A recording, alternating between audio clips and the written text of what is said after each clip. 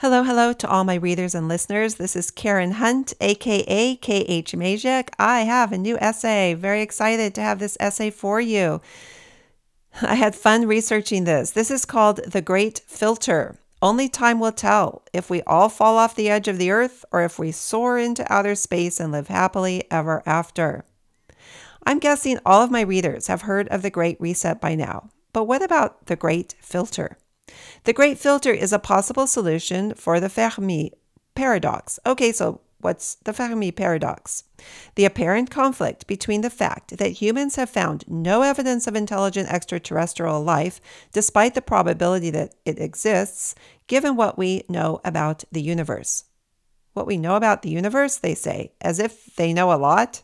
That's a funny one, since, as I point out in my previous essay, The New World Religion of Transhumanism, in our galaxy, the Milky Way, there are 400 billion stars that we know of. There are about 2 trillion galaxies in the observable universe. So there could be who knows how many more. That means that presently we are aware of 2 trillionth of 1/400 billionth of the solar system. And yet, scientists would have us believe they know a lot. Well, they claim to know a lot about a lot of things, but their so-called knowledge is often based on stories made up in the scientist's mind or a funder's mind, who stands to earn billions off of related products if the story proves to be true. The scientist then sets out to prove the story with all the enthusiasm of a religious zealot. Okay, so Fermi paradox was coined in the 1950s when physicist and Nobel laureate Enrico Fermi asked the question, where are they? With 400 billion stars in our galaxy alone, surely some of them must have planets that can sustain life as ours does. If this is so, how do we explain that we have never encountered other life forms? True, there are always new revelations, like the recent declassification of UFO sightings by the Navy, which shows mysterious, wingless aircraft traveling at hypersonic speeds with no visible means of propulsion. And then there are all the individuals who sincerely believe they have been abducted by aliens. In a recent HuffPost YouGov poll, 48% of Americans believed it's possible that UFOs have visited and observed our planet. According to Business Insider, 10% of the U.S. population say they have seen an alien spacecraft with their own eyes. I distinctly remember as a child, a good friend of my parents excitedly telling them that he and his friend had been traveling on a lonely country road one night when an alien spacecraft descended right in front of them and they barely escaped abduction. This was an honest guy, and my parents had no reason to doubt what he was saying. Still, how could we be sure he was telling the truth? How do we know these stories aren't just the result of our desire that what we believe should be true? How do we know the powers that be aren't playing tricks on us because they can manipulate us psychologically? We don't know. Just like we don't know if any of the theories our scientists make up are true. We laugh now at the idea that the earth is flat. But there was a time when people genuinely believed this to be true. And if we'd lived then, we would have believed it too. Experts that they looked up to told them so. Besides, all you had to do was look at the horizon across the sea. Your eyes couldn't deceive you. It used to be, I'll believe it when I see it. But now we know that we see very little of what is really there, and our eyes deceive us all the time. Dark matter is a perfect example of this. It's the mysterious stuff that fills the universe, but no one has ever seen it. Scientists will tell you that 80% of all matter in the universe consists of material that no one has ever seen. Scientists call it dark matter. They assume it exists because without it, the behavior of stars, planets, and galaxies wouldn't make sense. So without dark matter, something they made up, the behavior of stars, planets, and galaxies wouldn't make sense? How absurdly arrogant of them. The behavior of the stars, planets, and galaxies do make sense. The fact that they do is not dependent on whether or not some humans with an elevated sense of their own importance decide to come up with a theory and give it a name. And guess what? Recently, an international team of scientists has found new evidence that perhaps dark matter doesn't really exist after all. In research published in the Astrophysical Journal, they even suggest that their new theory will mean we have an incomplete scientific understanding of, guess what? Gravity. What? Surely gravity is sacrosanct. Keeping all of this in mind, let's get back to the idea of the great filter. Life is out there because it has to be, based on our experts' knowledge. We just haven't found it yet. Therefore, we must come up with a theory called the great filter to explain it, which is, somewhere along the evolutionary path, a barrier to development arises that makes detectable extraterrestrial life exceedingly rare. So everything at this point in progress of our species is now about altering ourselves so that we can live forever or longer or forever in space and go out and conquer space. There are 9 steps in an evolutionary path that results in the colonization of the observable universe. 1. The right star system. 2. Reproductive molecules.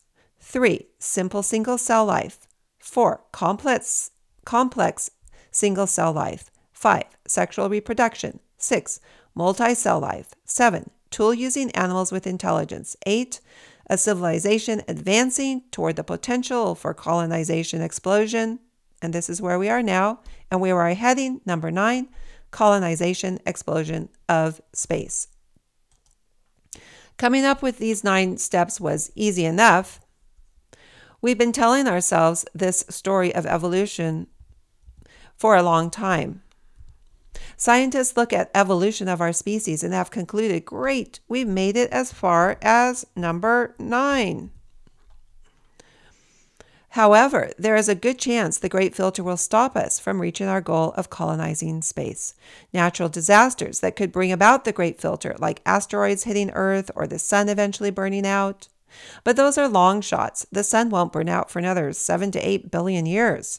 It's more likely that, irony of all ironies, the very advancements that we hope will make space exploration possible are the very advancements that threaten to destroy us.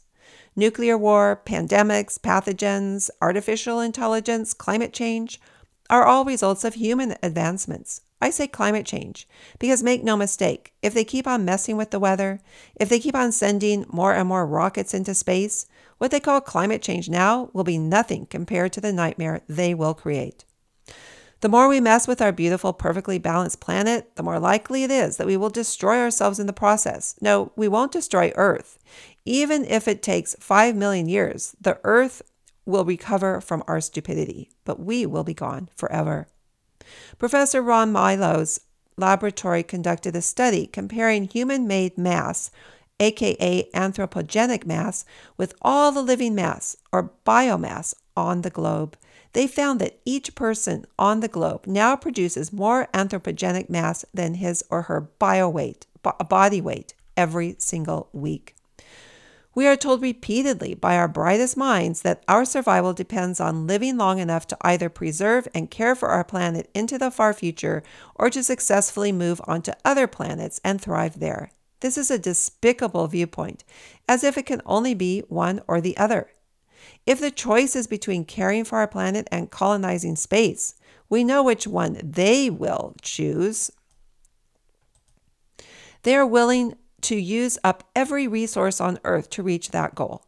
They are quite willing to harvest organs, abort babies, experiment with drugs and vaccines, infect humans with pathogens, implant microchips and genetically alter and synthesize us just to see what will happen if it means achieving longevity for themselves and the ability to survive in space. The end always justifies the means for the uber smart and rich, although the smart part is debatable. In this context, it becomes clear why the obsession with cloning, chimeras, unlocking the secrets of DNA, genetic engineering, the obsession with growing babies in artificial wombs, the push to get humans to think of themselves not as human at all, but as anything that can be artificially altered. Part animal? Let's try it. Part machine? Sounds like a good idea. Abandoning the body altogether and living in the cloud? It's worth a try. It also explains how it was so easy to transition from humans being sacred to being a commodity for sale. They say artificial wombs would help infertile women. It would keep babies safe from disease and end the worry of premature birth. But what it really means is that it would further the goal of a select group of elites becoming the creators of synthetic life, of finding ways to create life and control the process so that they can create a new race of space travelers. Globally assisted reproductive technologies, including in vitro fertilization, is estimated to be worth $25 billion and is predicted to grow to $41 billion by 2026. All of these procedures finance the higher goal of defeating the Great Filter and getting off this planet before it's too late. A Scientific American article suggests we should make genetically identical copies of ourselves and the flora and fauna we hold dear and spread these copies to other stars in order to avoid the risk of annihilation from a single-point catastrophe.